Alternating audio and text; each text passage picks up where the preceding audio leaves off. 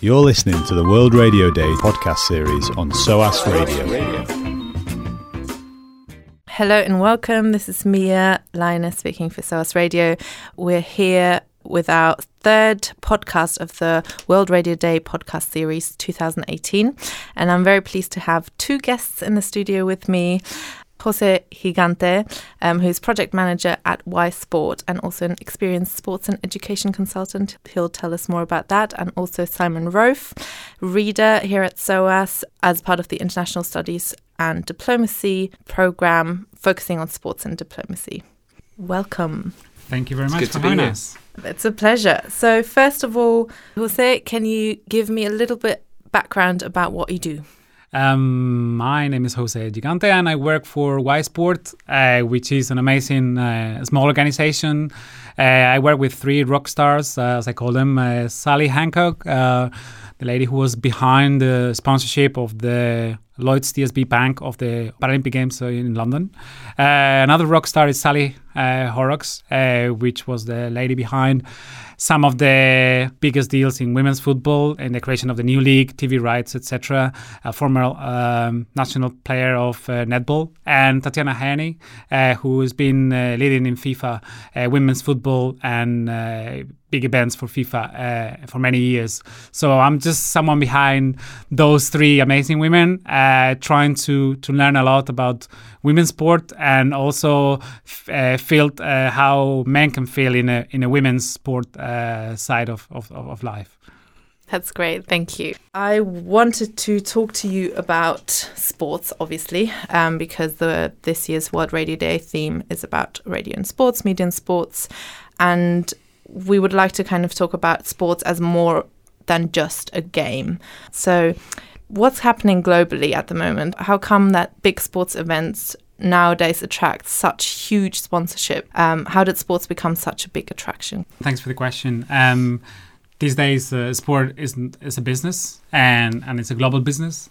And that's why big brands and big sponsors are coming on board to try to get visibility in these big events.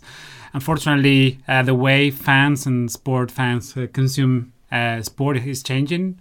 And so it's not anymore about having your Coca-Cola logo in a big Olympic or Paralympic event or the World Cup. They also have to communicate to fans in different ways, and that's through social media, through different OTT platforms or digital platforms. They show the games, and that's the fan base is changing and how they consume sports. So brands, big brands, are trying to get to these people, and they need to put themselves into these big events. Otherwise, unless they are very good at social media, they cannot get to the fans that they really want to target and consume their products.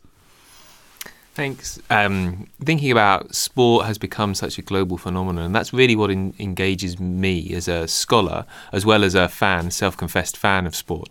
Because there's nothing that communicates to so many people around the world so effectively as sports, be it an Olympic 100 metres final or the World Cup final or the Super Bowl, which we have on Sunday.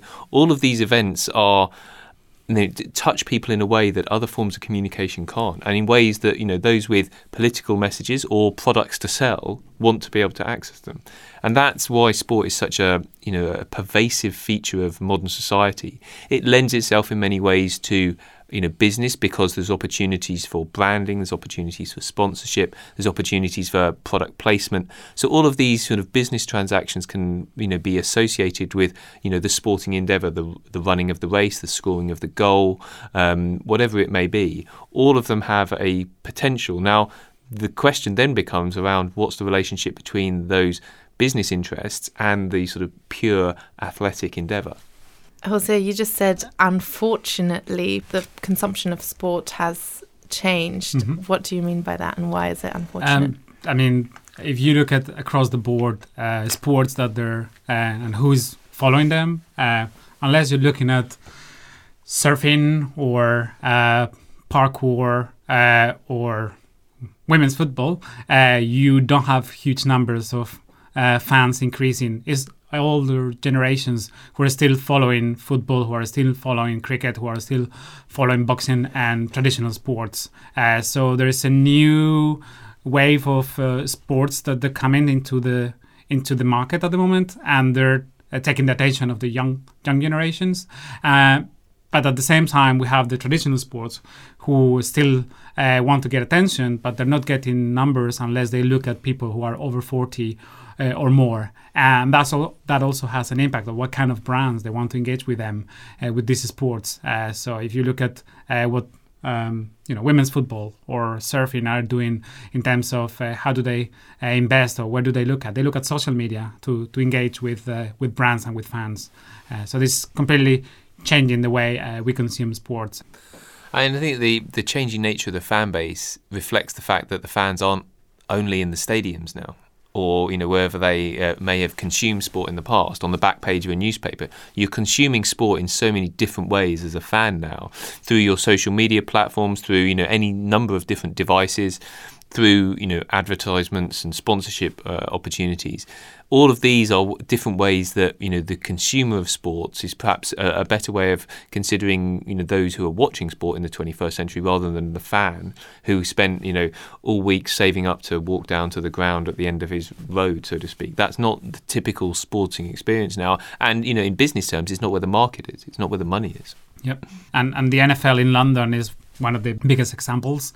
As you know, they're going to be playing in a new built stadium that is going to be tailored to the needs of the American football, which is something I haven't seen before in sport, that a foreign sport comes to your own country and allows the sport to be involved in the construction of a specific sport that is not traditional in this country. So you can see how things are changing, and the impact and the influences that sport has, especially sports like their big entertainment sports like NFL. Wouldn't that support the business idea of sport, that it's such a big industry now that the NFL, that has so much money and influence, can allow to come to the UK and build a stadium?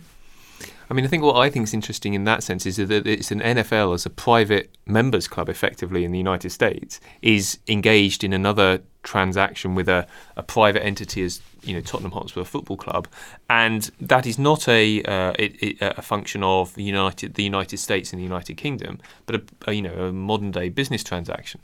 Now, it's branded, not incessantly in some senses in the from the NFL's point of view, with United States flags and patriotism. To a far lesser degree, UK football has that UK identity, not least because many of the players are international and the product is sold more internationally. And indeed, the contracts for the Premier League overseas are just gigantic. It's a £4 billion contract for rights to broadcast overseas. So the sort of coming together of a distinctly national product in the NFL, albeit one transposed to a different country, and a more international product being the host to that national product. As a scholar of diplomacy, that those transactions are really fascinating and really speak to the sort of core elements of diplomacy as communication, representation and negotiation, as being to arrive at that situation. And it's always an ongoing iterative process. So let's talk more about that, international relations between countries and how that relates to sport. Can you tell us a bit more? How do nations relate to international sport events?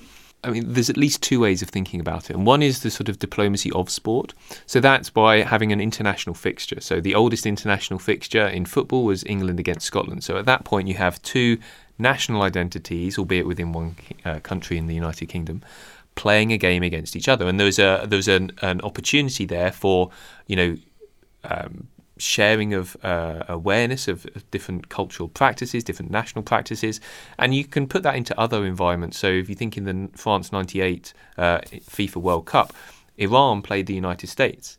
Now, Iran and the United States don't have formal diplomatic relations, and they haven't since 1979, but within the confines of a football pitch in Saint-Etienne, I recall, 11 representatives of the United States played 11 representatives of Iran.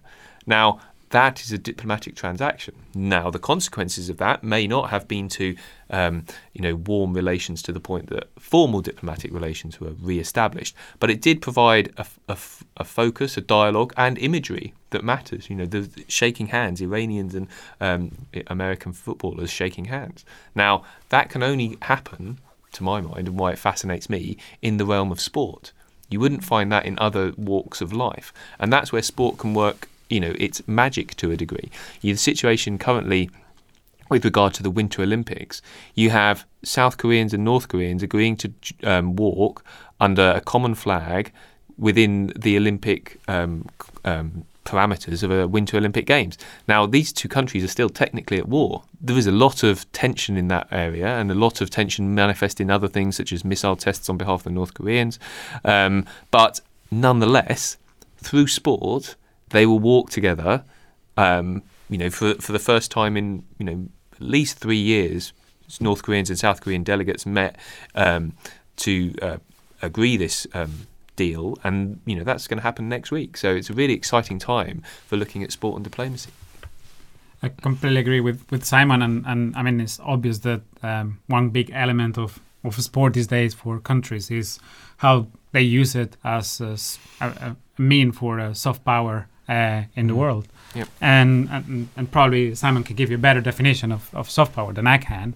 But the way I see it is everyone likes to align with success. So any country will try to get as many medals as possible, so their population aligns with the country and everyone is behind it.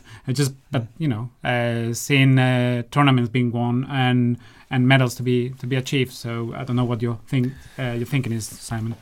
But I think that you speak to a sort of fundamental truth about soft power, is that people want to be liked.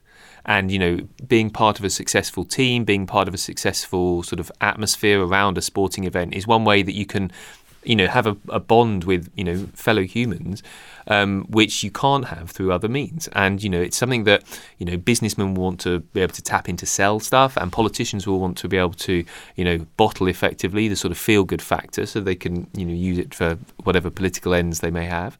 But you do have a quality in soft power of attraction. And that's the real thing. You want to be part of something. It's not that it's, you're being forced into it. It's actually, you want to be part of this experience. You want to share the joy of a winning goal or a race that's won. And that's really where sport can talk to people in ways that, that they don't need any words. You don't need to be able to speak the competitor's language. You don't need to be able to speak the language of the place that the event's taking place. But you can share in that experience.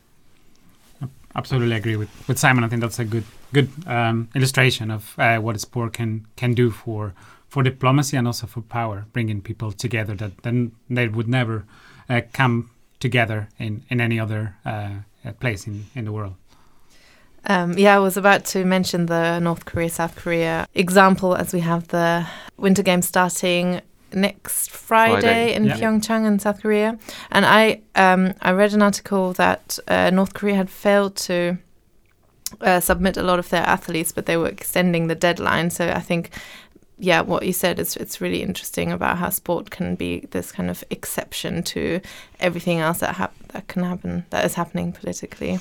I think that what that also illustrates is that the regime which accepts those applications, as it were, the International Olympic Committee and the International Paralympic Committee, are themselves constructs of certain sort of power and interest that can be flexible on the one hand and can be sort of hardline on the other. So you have it's a governance structure that is agreed upon as a function of diplomacy. So that's really the sort of second part. It's not the venue that people are inside the stadium and talking to each other, but actually that you have to agree on the rules of the game to get there. You have to agree on the size of the pitch, the length of the race. That's a process of negotiation. And whilst they're often manifest in national Paralympic or Olympic committees or football federations. There are national football federations that agree on the conduct of a tournament. There are national athletics federations that agree on, the when and the how of tournament mega events are going to be hosted. So in each of these cases, there's a form of negotiation also.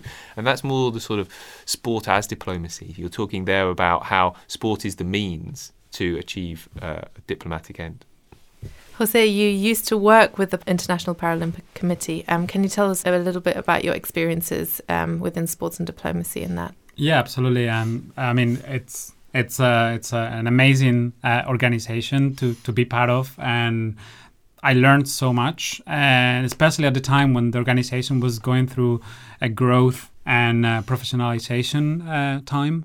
It started at the same time that the IPC started to build in a whole team of in-house media and social media team to really put those athletes out educate people about what a Paralympic sport is and what the Paralympic movement is about. So it was really exciting to be part of that.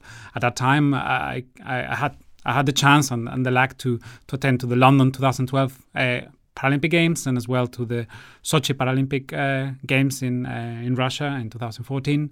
And just to be part of this, what Simon was saying before, this structure that literally it's in a different country organizing something that is being seen around the world, and the consequences of those medals or those events could have in society. I think that's very important and something that, for example, for the International Paralympic Committee, and something that obviously I was proud of to be part of that, is when sport can help break barriers. And in Russia, there was a big change in mentality and also in infrastructure changes to help any person with a disability to just be part of the society. So no matter what you think about the sporting side of it, but I think that's a big achievement of the Paralympic movement and the International Paralympic Committee. So that was something that I was proud to be part of at the time.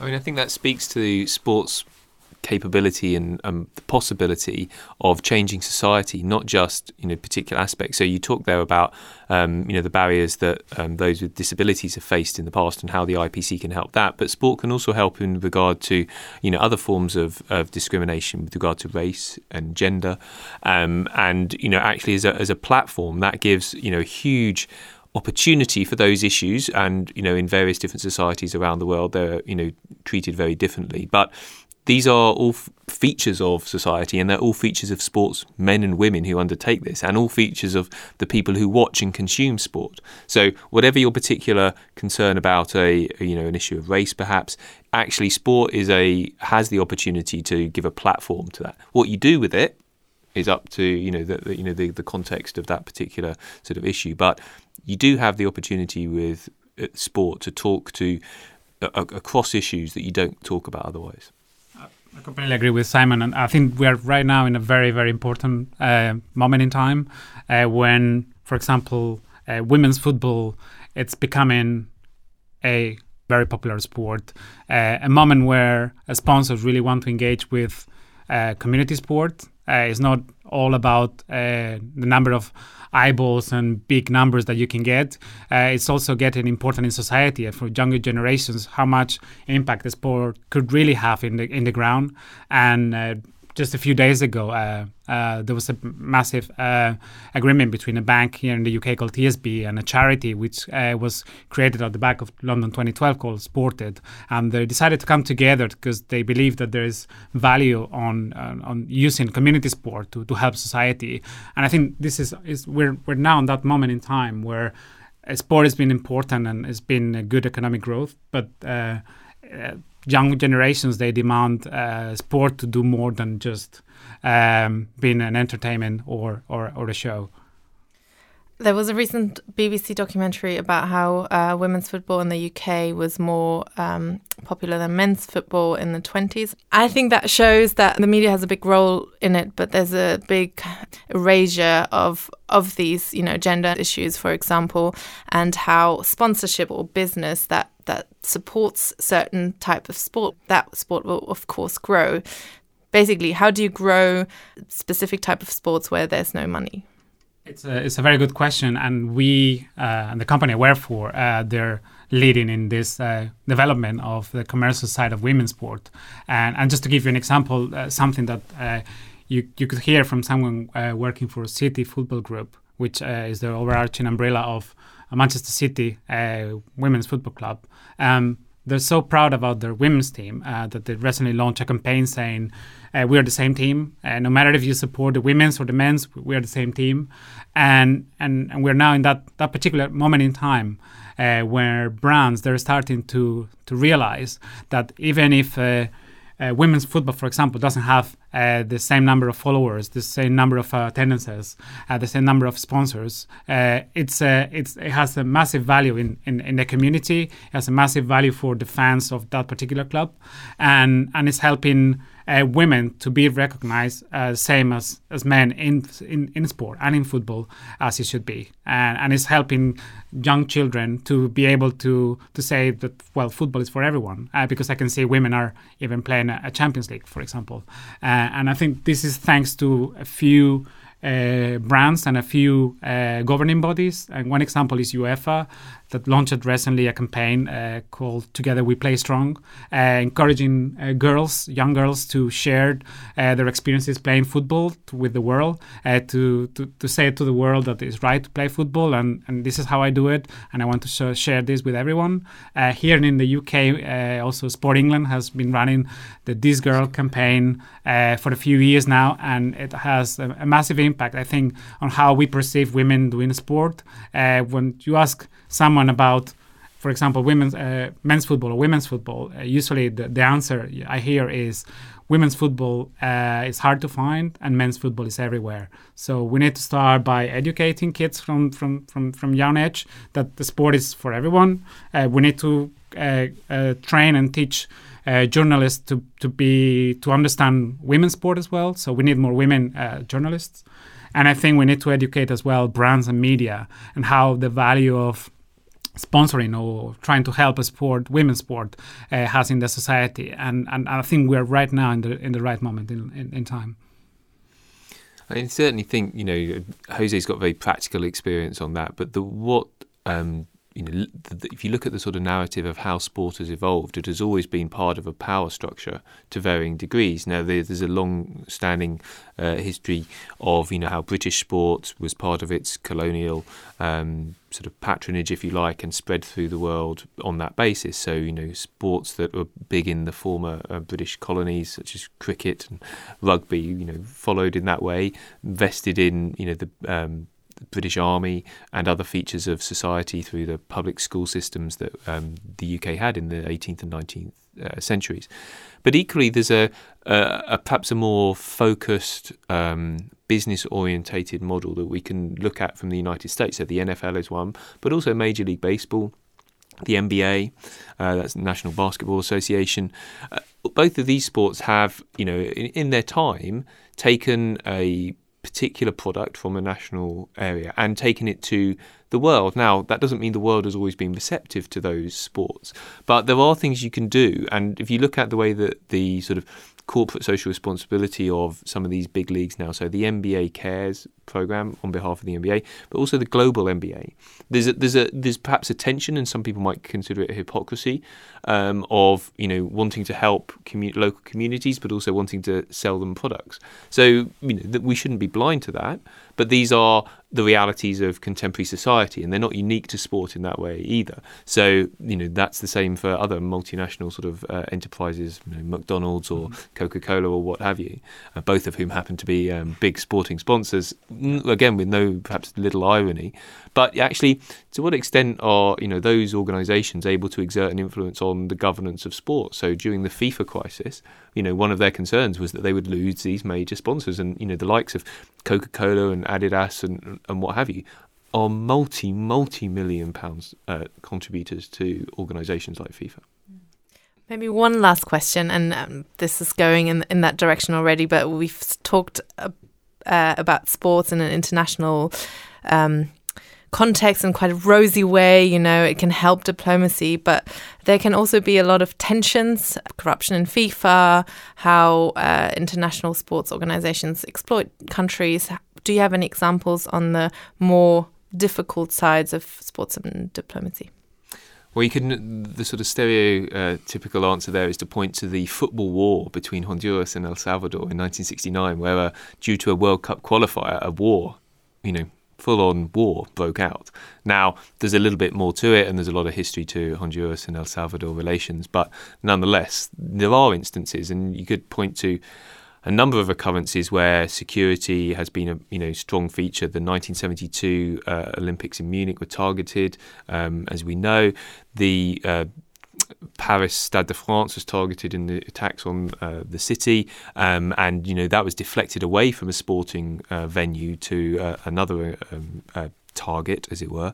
But there are examples, of sport does have a darker underside, and not least, the way that sport can be, can challenge our morals in that sense. So, the narrative around Lance Armstrong, and it's not about the bike and how he overcame cancer to win the Tour de France 7 times, is so corrupted by his admission subsequently, and only subsequently once he got caught, of abuse of the rules. Now, just listening to him is sort of troubling in that regard to me as an individual, given what he'd stood for before, so the representation that he had.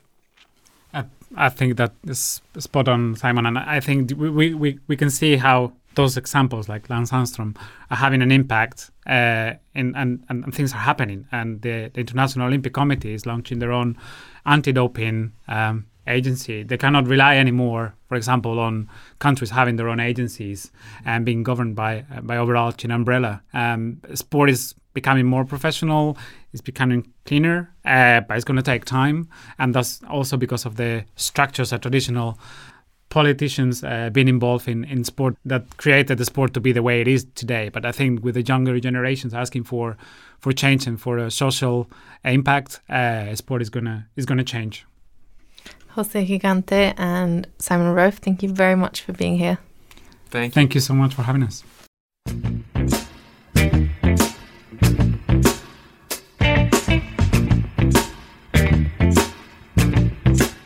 You're listening to the World Radio Day podcast series on SOAS Radio.